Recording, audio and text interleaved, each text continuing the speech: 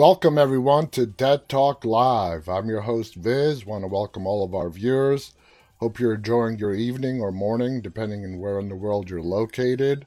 For those of you joining us for the first time and want more information about our show, please visit our website at deadtalklive.com. You'll find all our featured episodes, interviews, upcoming guests, prior guests, and a whole lot more. Also, if you haven't visited any of our other social media platforms, we are available on YouTube, Instagram, Facebook, Twitch, and Twitter under the same name, Dead Talk Live. And for those of you that are on YouTube right now, please go ahead and hit the thumbs up button if you like this broadcast. Let's go ahead and welcome some of our viewers today. Let's start with Instagram today. We got Miguel, Kaz joining us, Lagos. Joe is with us. Gustavo is joining us. Marie is moderating on Instagram. On the YouTube side, we of course have our moderators, Singer Chick and Khaleesi. Saz is also moderating the other four platforms. Welcome to you guys. CC Wheezy is joining us on YouTube. On the Facebook side, we've got Philip, Sammy, Lindsay, Sylvia Kennedy is with us as well. Alberto is also joining us. Welcome to all of you. I hope you guys, like I said, are enjoying your Saturday evening or Sunday morning, wherever in the world you're located. And I got to start off with this. How many of you guys have been hearing over the last several days what's going on with this whole GameStop Wall Street thing?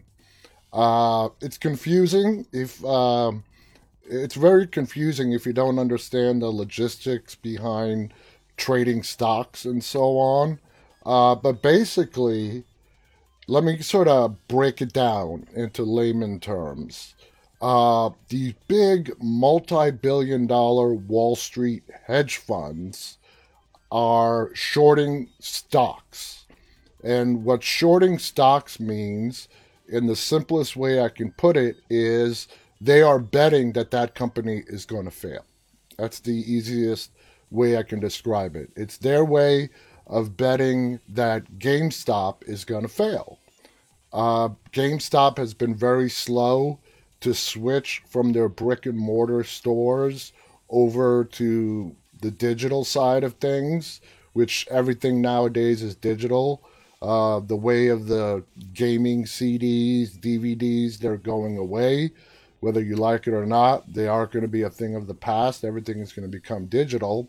And GameStop has been, behind the curve in making their adjustments. But it's not just GameStop. These multi-billion-dollar hedge funds are betting that also AMC, which airs The Walking Dead, is also going to fail. So what these group of day traders, mostly, people in their early 20s, even late teens, they have been combating this and making these multi-billion-dollar hedge funds lose a lot of money. They gather up on a Reddit group, and they decided to buy what they thought was undervalued stock for GameStop and AMC, and there was another company too that I forgot. There's three major ones that are really being shorted out, and they're buying it up. Well, over this last week in particular, GameStop's stock price has gone up over 1,500%. It's ridiculous. Now, I read an article yesterday in regards to Chandler Riggs, who played Carl Grimes on The Walking Dead.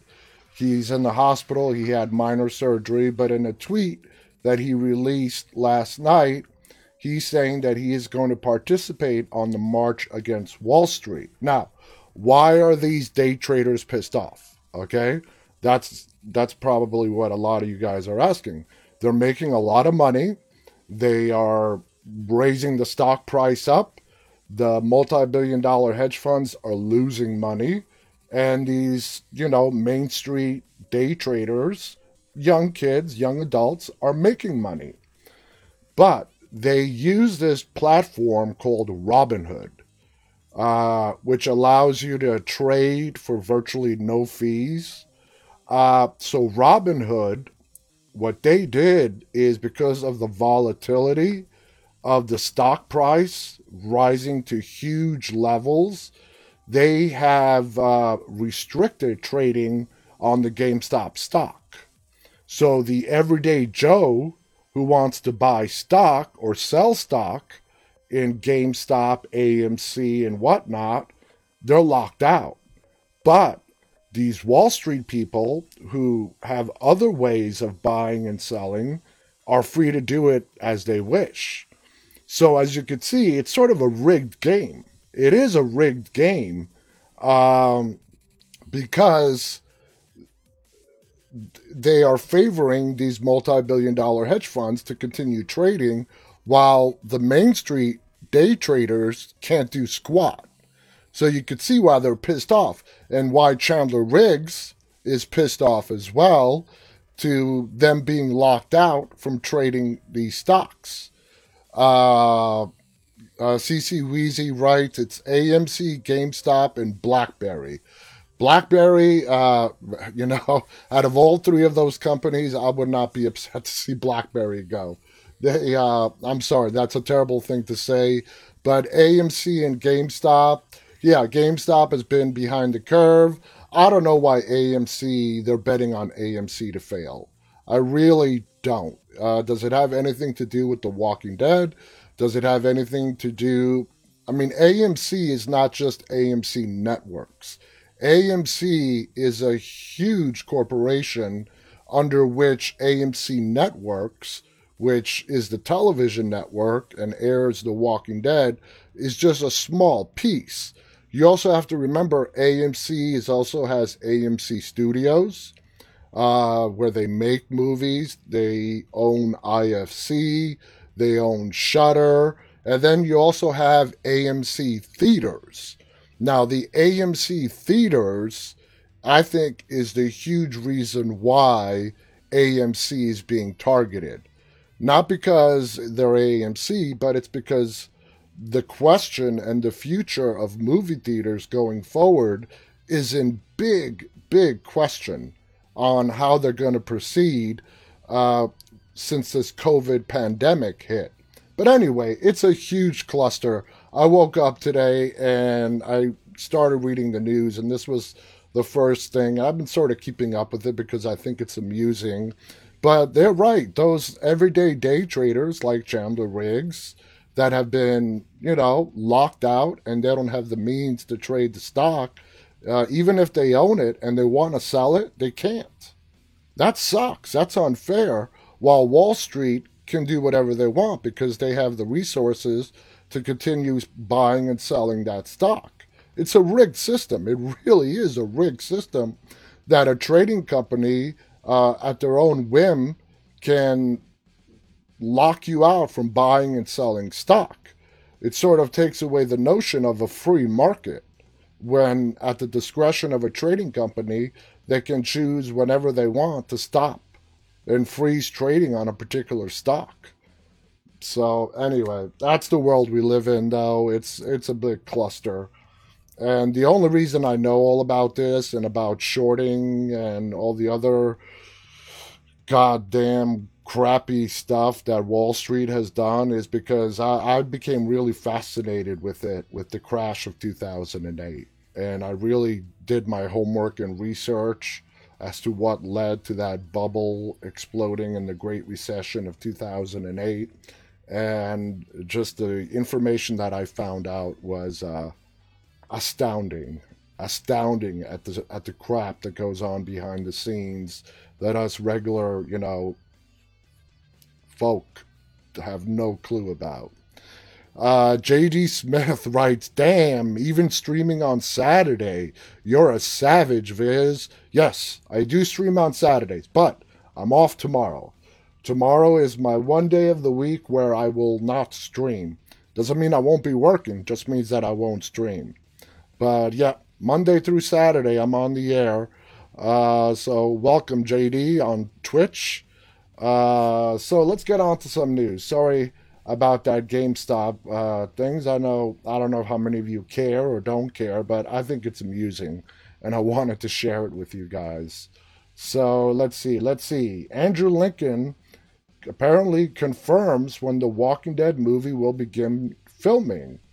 I plan to be back in America filming in spring, summer.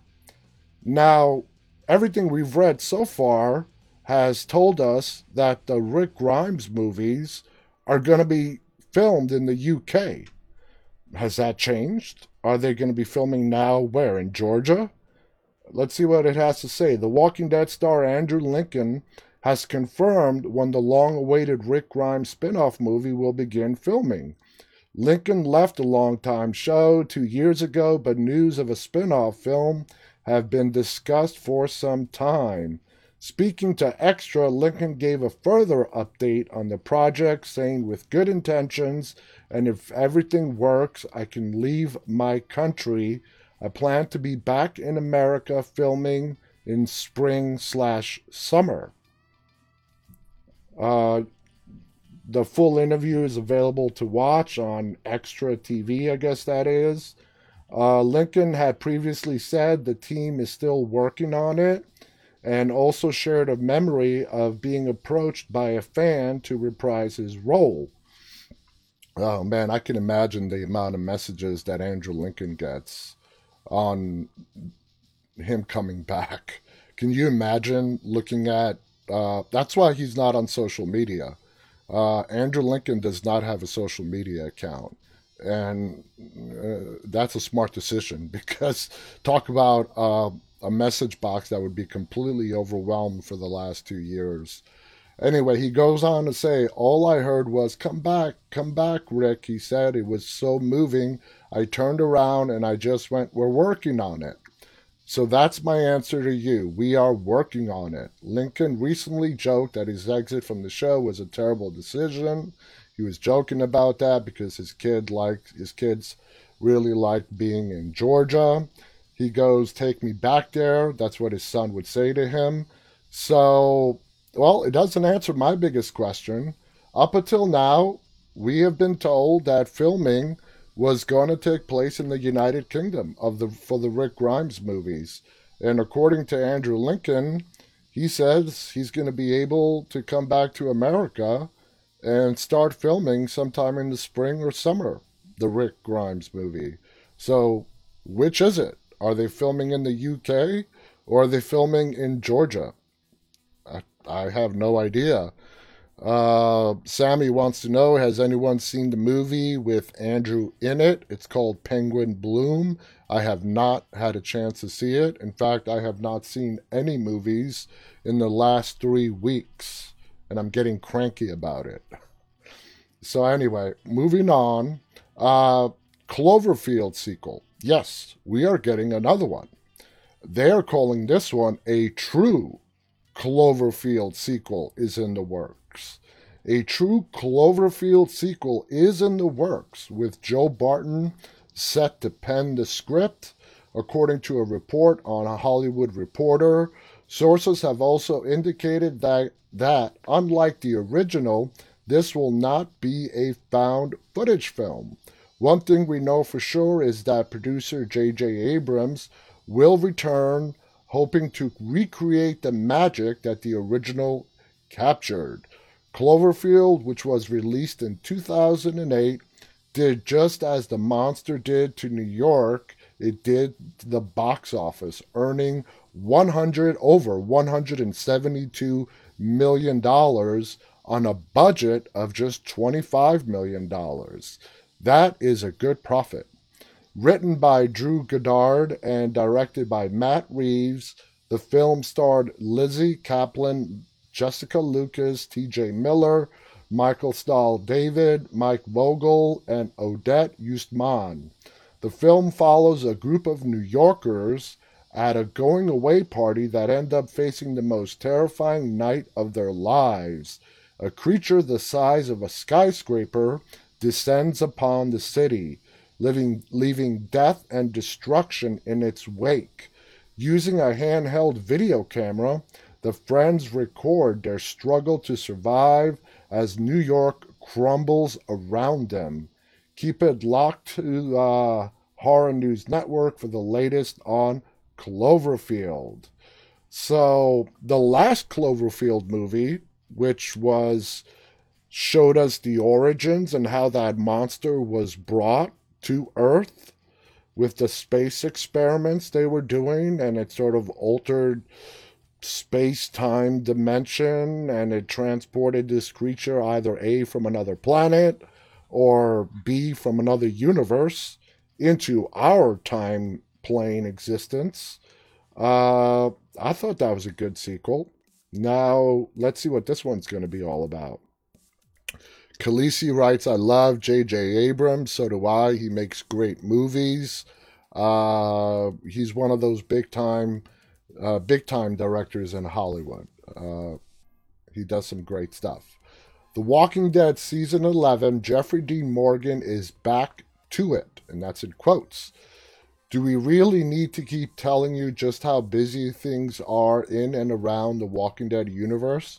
Just think about it. We have The Walking Dead returning for those 6 extra episodes, Fear returning for the second half, and the second and final season of World Beyond also in play, though early 2022 wouldn't be shocking, and that's just to start the year off in the fall.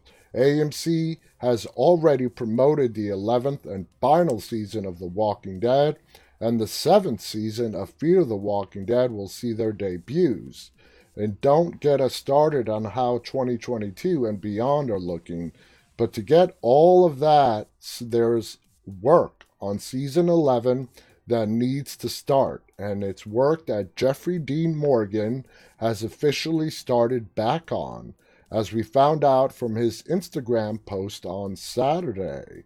All right, in the following post, Morgan shows off his nice, warm mini campfire and a frosty beverage as he's about to open up a personalized script binder for the 11th season that he received as a gift from his son.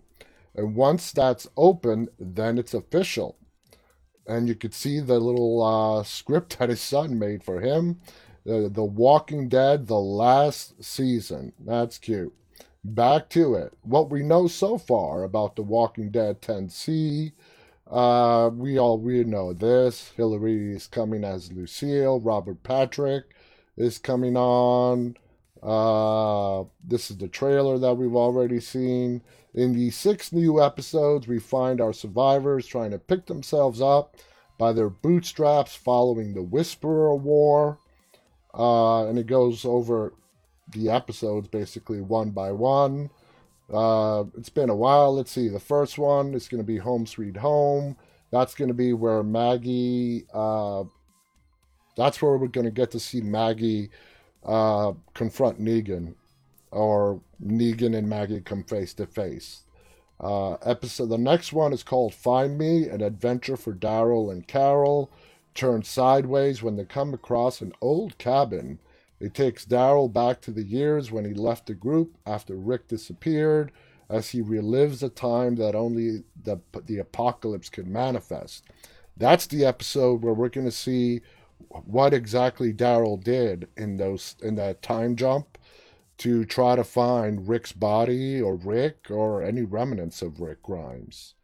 The next one is going to be called One More. We're going to be seeing Gabriel and Aaron search for food and supplies to bring back to Alexandria.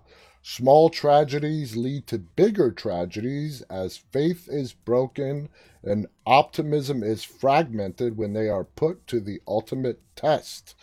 Maybe that's the episode we get to see that we've seen in the trailer where Aaron is holding a gun to his own head. Let's see, the next one, Splinter, Eugene. This is where we're going to get to see the Commonwealth group. Eugene, Ezekiel, Yumiko, and Princess are captured and separated.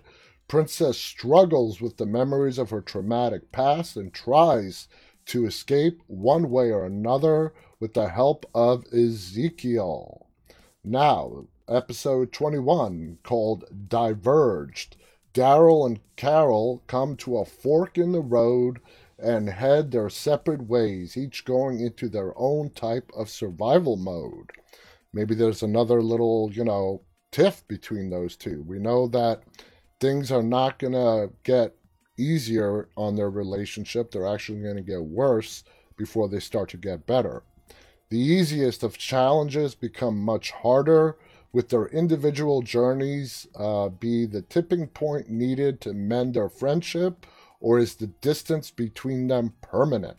It's not permanent. There's a spinoff coming between those two. And the final episode, the one that I'm looking forward to the most, called Here's Negan. Carol takes Negan on a journey, hoping to minimize the increasing tension. Negan reflects on the events that led him to this point and comes to a conclusion about his future.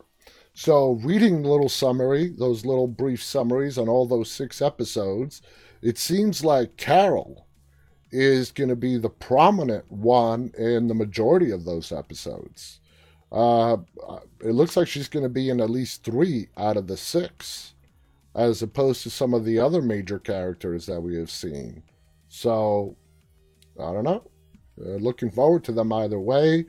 The first one premieres on February 28th, and I'm really, really excited. I'm ready to get some Walking Dead back on the TV.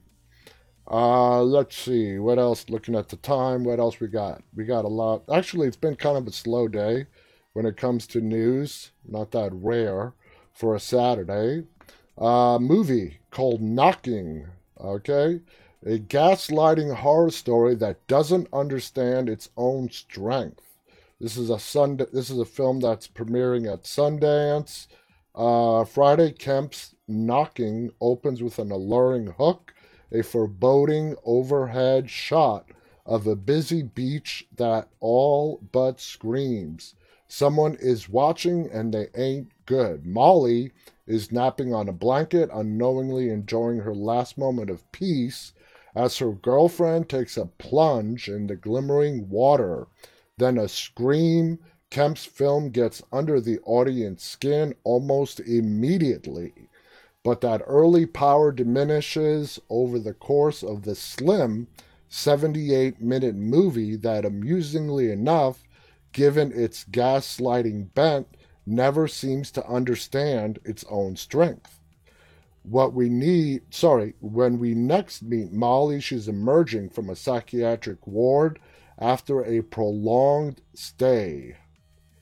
Details of what happened on the beach are unnecessary, but Kemp continually cuts back to that seminal day.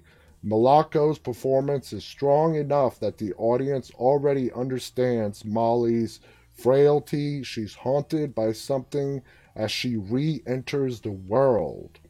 A purposely grating score overlays what seems to be an ordinary scenario, making a train trip feel queasy and wrong. Molly attempts to nest in an apartment on the outskirts of a nameless city. The place has big windows and a clean balcony. I'm reading this. I'm sorry. It's not really grabbing me. Let's see. The last paragraph says, a woman who's in pain, rooted in real trauma, lies at the heart of recent horror classics like The Babadook, The Nightingale, Midsommar, and Swallow. Knocking makes an early bid to join their ranks, but it grows less compelling and creepy as it winds on. There's more odd twists with no real purpose. Molly finds herself in an outsized scrapes that dilute tension, and its final 10 minutes contain bizarre bits of narrative nonsense that tie everything in a tidily bundle without answering the film's key questions. And I just read a review on the movie, and if you were to ask me right now what the synopsis is, I can't tell you. I have no freaking idea. All I know is the movie starts off with a woman on the beach. She hears a scream. Next thing you know, she wakes up in a psychiatric hospital.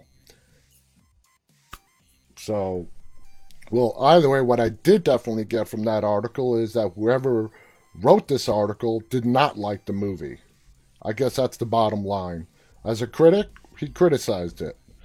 Um, Philip says, I'm back. Philip says, love the Rick Grimes movie. Oh, we haven't watched it yet. Wouldn't it suck if we watched that Rick Grimes movie and it completely sucks? I mean, have you guys even thought of that scenario? I mean, it's possible. Or is it going to be just so we're just going to be so excited to see Andrew Lincoln back on the screen that regardless of plot line, story, bad CGI effects, horrible walkers, we're going to just overlook that and just be so overwhelmed and excited that, Rick Grimes is back, that we're going to love it either way. I don't know, but I wonder if you guys ever thought of that. What if it's not that good? There is no guarantee it's going to be great. I mean, I think it's going to be good. They have a lot of potential. And if they screw it up on the scripting side of it, they can't use the excuse that they didn't have enough time to put together a good script. Welcome to Jalupe on Instagram. Uh, yeah, guys on Instagram, you guys keep asking to be let into the live stream. As I've explained before, the way I stream is not the traditional Instagram way. I use a PC. So let's say even if I wanted to let you in, I couldn't. And no, sorry. If I'm going to have a guest on my show, it's pre planned, arranged, and it needs to be done a special way. So for all the Instagram people who just come into the live stream just to join it and be a part of it, I appreciate it, but sorry. No, no. Moving on. Let's see, where do we go from here? Trying to find, like I said, it's been a slow news day. Before we get to the topic, let's do another review. Okay, like I said, it's Sundance Film Festival time. There are a lot of new horror movies that are being screened and reviewed and criticized. So this looks like it's not another great one either. This one is In the Earth Review, Ben Wheatley's patchy pandemic folk horror. An ambitious shoot mid-lockdown B-movie boasts some eerie visuals and genuine suspense, but stumbles with an overly convoluted mythology. As films and TV productions shut down, along with so many other industries, during the devastating year that wasn't, some creators found ways of using a restricted landscape to still make something, anything, a way to busy themselves while also keeping faint stream of content alive. A weak trickle, but a trickle nonetheless. For those of us who have been documenting the results, it might sound mean-spirited to say that the majority of them shouldn't have bothered, but that standard has been so very low that it's hard to say the risk was in any way worth it. From Anne Hathaway and Chiwetel Ejiofor, sorry, I totally butchered that, detestable droning in Stephen Knight's complaining comedy Lockdown, to Sam Levinson's self-indulgent Malcolm and Marie, to Zoe Lister's Jones' intensely annoying How It Ends. It's been a grim experience watching films designed to draw us away from the grim experience that is living in this very moment. As a result, the thought of even more is enough to give one a migraine, but in a flawed yet fierce return to form, Ben Wheatley has crafted a hold on with this one. Phantasmagoric treat with In the Earth, an ambitious, atmospheric little woodland horror film on the sly last August and now premiering in this year's Sundance. Damn, that was harsh. Basically, this guy is telling basically all you guys who went out there and tried to produce content during the pandemic that we're all in, you were probably better off just not doing it. All right. The MCU actor who might see as the Walking Dead Mercers, and I think they left a word out, and who no, it's right there. Who we might see as the Walking Dead's Mercer. We still have no idea who is going to play Mercer on The Walking Dead. Thanks to the timely intervention of the COVID pandemic, AMC's The Walking Dead continues to move along in its extended 10th season, following its supposed finale entitled A Certain Doom. News broke that the team had, okay, 6 more episodes, we know that. I'm getting tired of rereading the same stuff just written by different people. Even with the Whisperer War firmly in the rear mirror, the Walking Dead's heroic cast can't rest on their laurels just yet. Aside from the hordes of reanimated corpses roaming the earth, they once again have to contend with villainous factions of living people attempting to interfere in their already difficult lives. We know that's the Commonwealth. Will Michael James Shaw become Mercer? That would be interesting. As deduced, the Walking Dead community on Reddit, actor Michael James Shaw may be the frontrunner for the role of Mercer. And have no doubt about it, they have cast Mercer. They just haven't released who it is yet. And there's probably a good reason why they haven't released it yet. It's probably a big name actor. Marvel fans would recognize him best for his portrayal of ruthless Black Order member Corvus Glaive in both the Avengers Infinity War and Avengers Endgame. A Reddit user mentioned that The Walking Dead showrunner Angela Kang, as well as the official account of the show itself, recently followed Shaw on Instagram. Okay, so that's that's how they got this theory. Angela Kang and the official Walking Dead Instagram account followed him. I mean, he's a famous actor. But because they followed him, that has to be because he's going to play Mercer. I mean, there can't be any other explanation.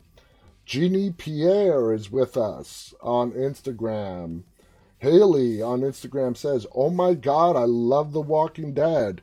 You know, is it me or am I being just a little bit overly critical today? I'm sorry if I am in my tone and what I'm saying. I'm just hearing myself speak and I just seem to be really overly critical. But come on, guys. Just because Angela Kang and the official Walking Dead accounts on Instagram followed him does not mean he's going to play Mercer. It would be great if he does, but I mean, first of all, if you're out there and you pay regular attention as to who Angela Kang or the Walking Dead official accounts on Instagram follow on a day-to-day or hour-to-hour basis, yeah, you have no life. Khaleesi writes, I do that too, as far as being critical. Lindsay Sparks writes, no, not at all.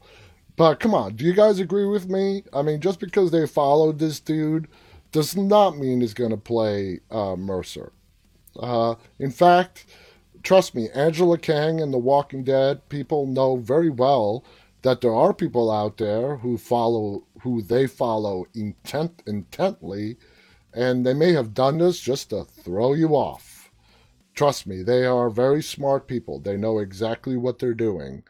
And they know how to do this, and it has led to Looper.com,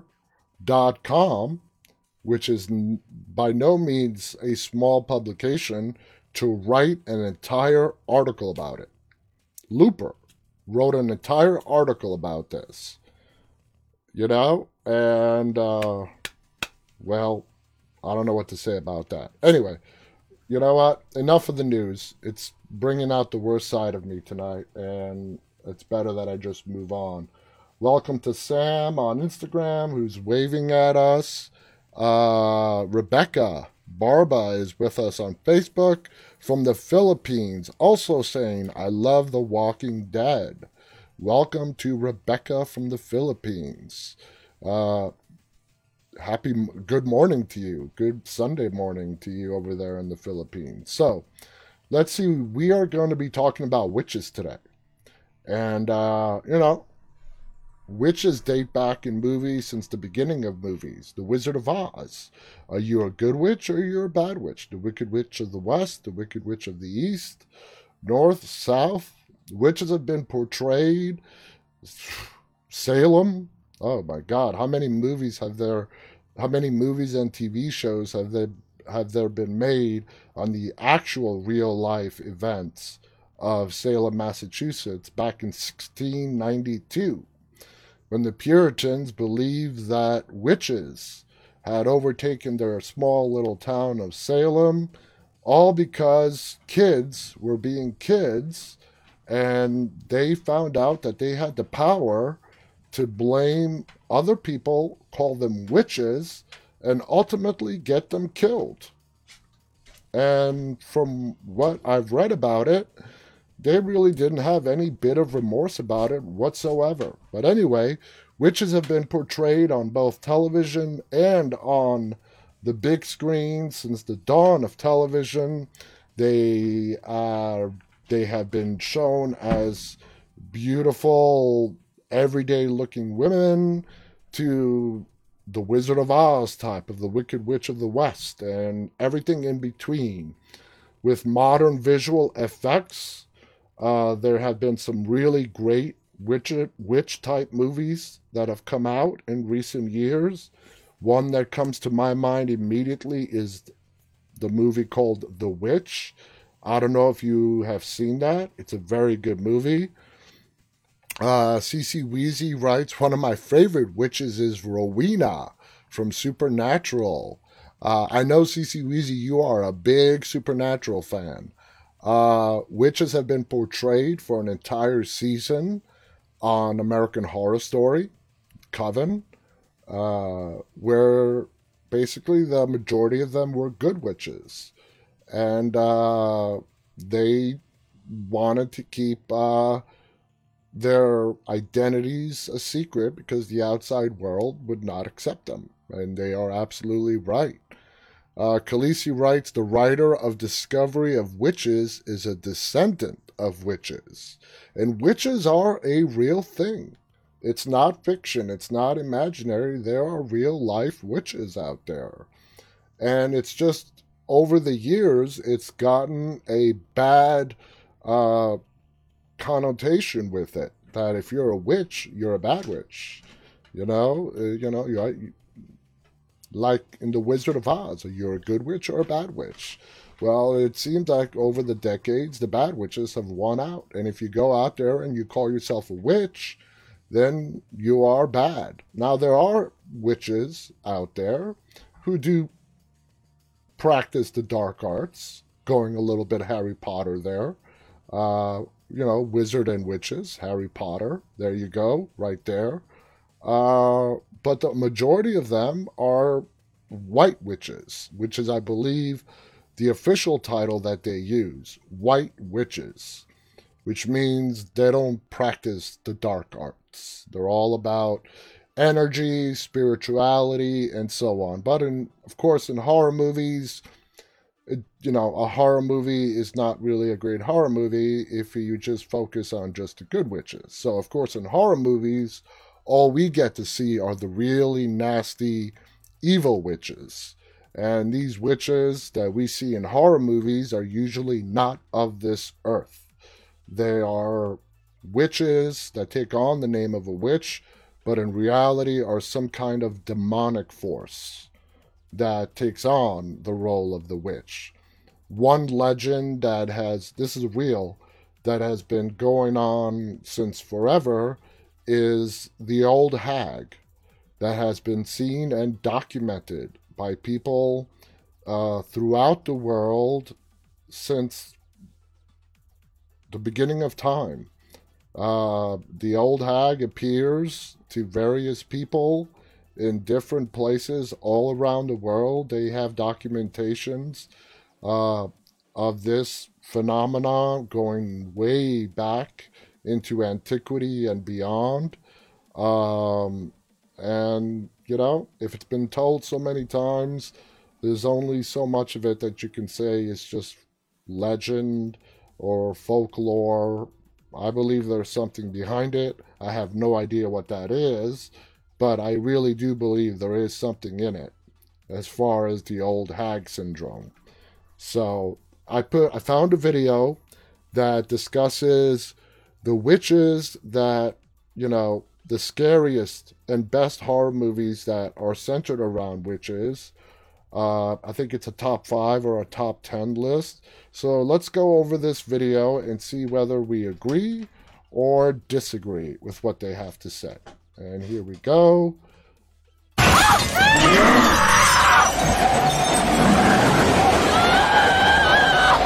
There's some 10 scary stuff terrifying in witch this. horror movies that will leave you shaken. Witchcraft is a concept that horror filmmakers have used for decades to frighten viewers. In the realm of witch horror movies, each director has added their unique flavor to make one's skin crawl via various innovative methods pertaining to this trope. This video will portray some terrifying witch movies of all time that will leave you shaken. Definitely worth a watch. Before we go into our list, we have a very small request. If you like our content, please support us by subscribing to our channel. This is a small click from you, but it means a lot to us. Thank you. Let's begin. The size of my blood! The size of my blood! Size of my body! This is from Salem.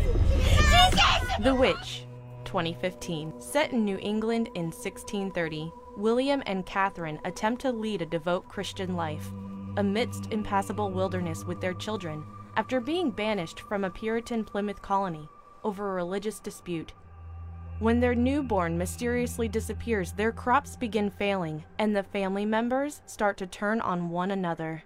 None of them realize that forces of witchcraft and black magic have been bestowed upon them. The Witch is a supernatural period horror film and Robert Eggers' directorial debut. It is an alarming portrait of a family who unravels within their sins, leaving them prey for inconceivable evil. Robert Eggers showcases this Puritan nightmare by adhering to the tiniest era-appropriate details.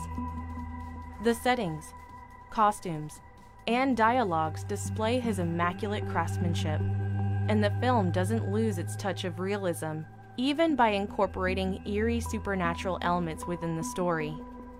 Although it transcends into the traditional horror flick, it paves the way for a potential new category, known as elevator horror, whose impact is delivered not through jump scares, but instead via ambience and scenography. Eggers exhibits this with his use of lighting, various camera angles, and themes. Y que bendigas el...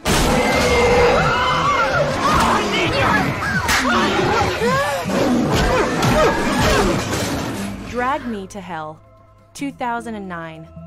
A lone officer named Christine is competing with another colleague for a promotion in an attempt to prove to her boss that she is capable of making difficult decisions. She chooses not to extend an elderly woman's mortgage. The woman, who is now in fear of losing her house, retaliates by placing a curse on Christine, perpetuating a series of tormenting events for her over the next few days. This supernatural horror film marked veteran filmmaker Sam Raimi's much-awaited return to the horror genre. Raimi incorporates several jump scares and cheesy digital effects at the onset of this witch movie. It displays bright colors and visually appealing cinematography while building up the tension. Alison Lohman portrays the lead, which makes her an appealing, controversial character with enormous depth. Although the movie doesn't contain as much blood and gore compared to Raimi's past work, viewers can identify its nod to them with his trademark feature of black comedy. It blows the audience away with its practical effects, including green screen, puppets, and CGI animation. Moreover, it has excellent camera work and a breathtaking score by Christopher Young that transports viewers into the world of the supernatural.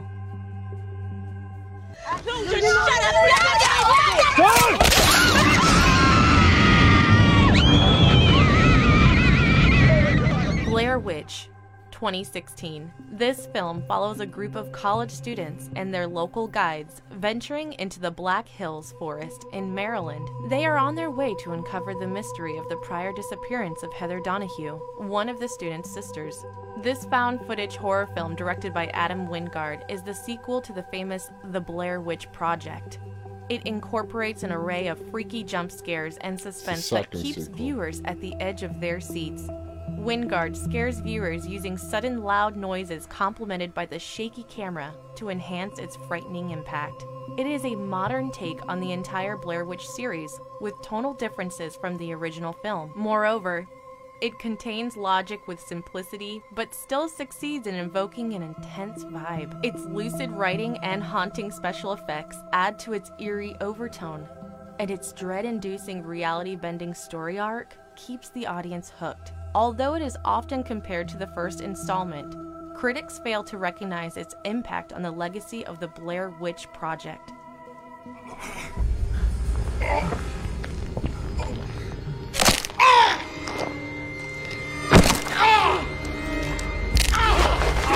The Autopsy of Jane Doe, 2016. I don't see While this as a investigating the witch murder movie. of a family, Sheriff Sheldon and his team are puzzled when they find a strange body in the basement that does not match the crime scene. He brings the corpse to the coroner, Tommy, and inquires about the case of death. Tommy's son, Austin, who was on his way for a date with his girlfriend, decides to help his father instead. It's a good thing that he does, because they uncover some creepy secrets about Jane Doe, followed by a series of ominous events that endanger both father and son. Director Andre Øvredal creates an incredibly eerie witch horror film that portrays an outstanding performance by Brian Cox as the coroner Tommy. The plot successfully toys with viewers' emotions that modern horror movies do not engage with, and exhibits a dark atmosphere. It has stellar cinematography that incorporates stark detail into camera techniques and lighting that leave the audience with the constant anticipation of something overwhelming right around the corner. Furthermore, Andre Øvredal intelligently uses the setting and special effects to make the characters shudder with fear, and by doing so, the viewers. It sheds light on a wholesome father-son relationship as a subplot, which comes as a pleasant surprise within the otherwise suspicious, sinister vibe. I don't see, I'm sorry, but The Autopsy of Jane Doe is not a witch movie. The Lords of Salem, 2012. This plot focuses on Heidi, a troubled DJ living in Salem, Massachusetts, when a mysterious wooden box containing a vinyl suddenly appears. Assuming That's it's the Sherry demo of a rock Zombie. band, she plays it and is immediately transported to a past trauma flashback. Soon she begins having strange hallucinations and discovers that she is entangled with a coven of Satan-worshipping witches. Rob Zombie presents this supernatural horror film with a classic 70s psychedelic satanic vibe. It portrays Sherry Moon Zombie's best performance to You date, think with an Rob all-star Zombie cast can of actually Dee do a Wallace, movie where he Patricia doesn't Quinn, use his and wife in Meg it? Foster. I mean, This I is don't a want to film with an criticize art that, house but feel I'm just accompanied by laying it camera out work there. that might invoke a nostalgic Argento vibe. Its use of colorful architecture and aesthetic background scenery makes it a visually stunning film. It has been influenced by several classic horror movies and contains a vibrant storyline. Viewers especially enjoy this film because it has a different tone compared to Rob Zombie's past works. It incorporates Sherry a Zombie mature, is, stylish, I like and her. unsettling I think she's a premise she's a revolving good around actress. witchcraft, rather than his typical edgy vanilla characters. Let me pause there for Overall, a second. Like I said, Sherry Zombie, she's good. I've liked her in everything I've seen her in. Devil's Rejects, House of a Thousand Corpses, The Halloween. She's great. But why is it that she only works in Rob Zombie movies, which is her husband? Is that her decision? I'm just really curious. Is it their decision together as a married couple that she exclusively works with her husband as a director? Or is it that she's not asked to do other roles? I have no idea, because she's a good actress. I just don't see why she only appears in her husband's movies. Viewers seek a movie with a blend of witchcraft and Satanism. This movie is undoubtedly worth watching.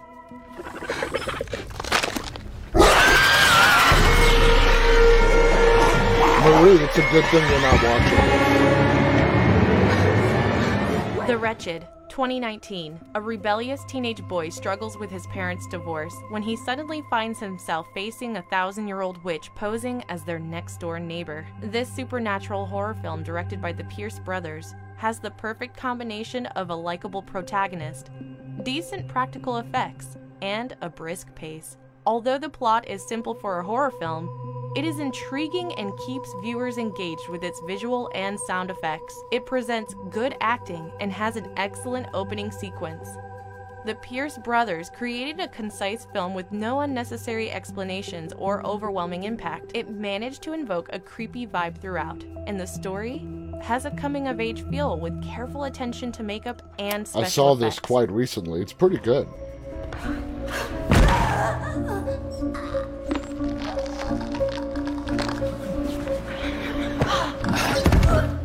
Suspiria, 2018. Susie Banyan, a young American ballerina, travels to Berlin to study at the Marcos Tanz Company, one of the world's most renowned dance schools. On her first day, she learns that one of the students, named Pat, who had recently been expelled, is murdered. Soon she realizes that this wasn't a singular occurrence. Her suspicion increases when one of the other girls tells her that Pat was guarding a dark secret. This remake of Dario Argento's 1977 masterpiece expands upon the folklore of his Three Mothers trilogy. It contains a great cast consisting of talented actors like Dakota Johnson and Tilda Swinton in lead roles, and has a coherent dramatic plot accompanied by a logical climax. Director Luca Guadagnino creates a dour, political horror epic with a rather bleak tone. He incorporates two important themes, falsifying the sentiment of motherhood and the link between spiritualism and art form, making it a very thought-provoking watch for viewers. Every shot showcases its gorgeous cinematography, and it is also accompanied by a somber musical score. Although it isn't an exact rendition of Argento's work, it is certainly an expansion of the same, which can be interpreted differently. Dario Argento is a genius. Underrated. Hereditary, 2018. After Annie's mother passes away, she, with her husband and children, mourn her passing. The family adopts different methods of processing their grief, leading Annie and her daughter to both engage with the supernatural. This leads them to have otherworldly experiences attached to sinister secrets and emotional trauma that they learn have been passed down through generations within their family. This modern-day masterpiece directed by Ari Aster is a tension-filled, thrill-inducing witch horror movie with elements of the occult.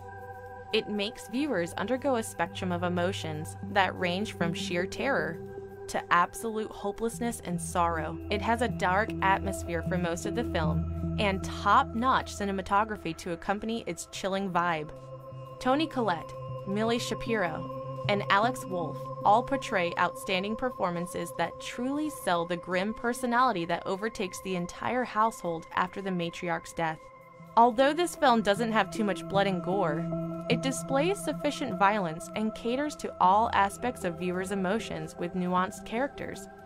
Moreover, it realistically shows the lengths that people can spiral to after losing a loved one and succumbing to trauma or mental illness. Overall, it is a fantastically modern witch horror movie and a must-watch.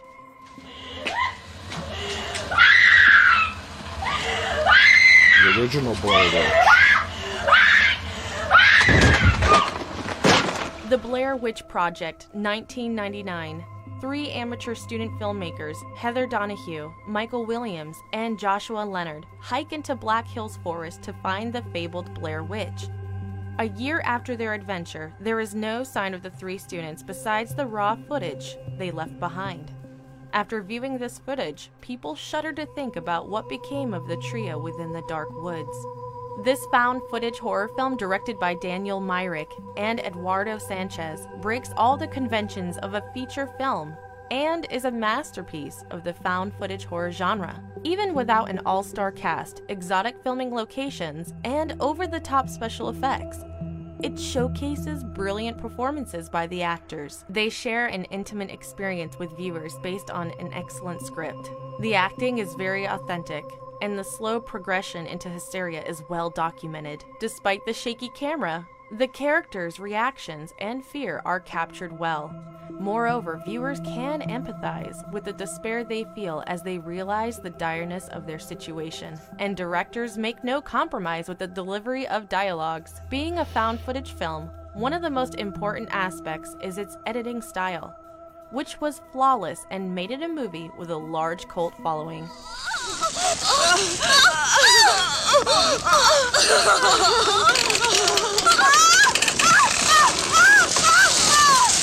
Mark of the Devil, 1970. All right, we're going to stop right there. It's a great video. What I don't agree with that video is a lot of the movie selections that they picked to highlight. I never thought of them as witch movies.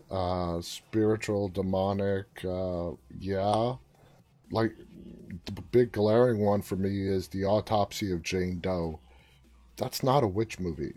We don't know what Jane Doe is. Is it a demon? But witch would not be in my top 3 list of what I would call. It's more like a demonic figure that best describes the supposed dead body of Jane Doe. Khaleesi writes, I felt hard for this movie, felt so bad for them, then to find out the truth, that it was all fake on the Blair Witch Project. Anyway, you guys, it's been a treat, as always. Thank you so much for tuning in. Visit us on deadtalklive.com. If you're on YouTube right now, it'd be greatly appreciated if you hit the thumbs up button on this broadcast. Please, if you're not watching on YouTube, head on over to our YouTube channel, Dead Talk Live, and subscribe. I won't be on the air tomorrow. I'll be back with you guys on Monday to start a brand new week. Sign up to our newsletter at deadtalknews.com to be apprised of any upcoming announcements and the latest news. Thank you so much for this week. Thank you so much for joining me this week. You guys are awesome as always. Stay safe. Enjoy the rest of your weekend.